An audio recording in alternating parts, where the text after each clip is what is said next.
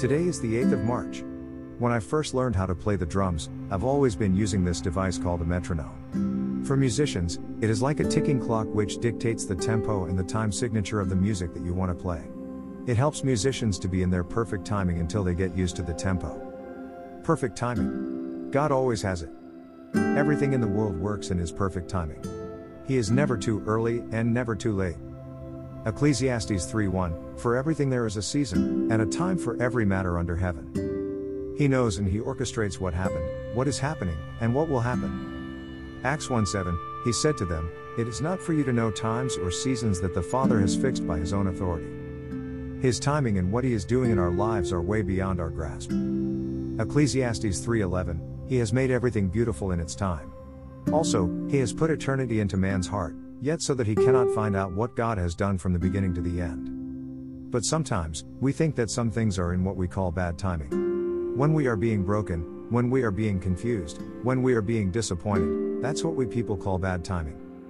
Proverbs 16:4, the Lord has made everything for its purpose, even the wicked for the day of trouble.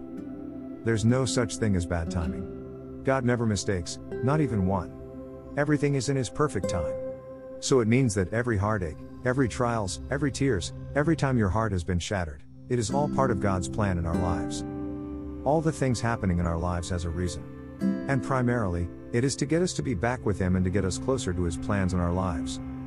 2 Peter 3:9, the Lord is not slow to fulfill His promise as some count slowness, but is patient toward you, not wishing that any should perish, but that all should reach repentance. So, if you're thinking that the things that you've experienced and you've been experiencing is due to bad timing, it's not. It's all a part of God's plan. We all know God's plan for us. Jeremiah 29:11, for I know the plans I have for you, declares the Lord, plans for welfare and not for evil, to give you a future and a hope.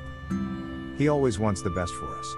He wants to make us strong, courageous, steadfast, and full of faith. Until the time of His coming. Isaiah 55:8, for my thoughts are not your thoughts, neither are your ways my ways, declares the Lord. You may be confused, hurt, worried, doubtful, and anxious at times. But His thinking is way too far from ours. We just need to trust Him. 1 Thessalonians 5:18, give thanks in all circumstances, for this is the will of God in Christ Jesus for you. So, give thanks. Let's end this blog with a prayer. Almighty God, we thank You for the plans that You have for us. Thank You for always caring for us in ways that we can never imagine. Lord, let us always trust You and have faith. Lord, give us strength as we wait for You.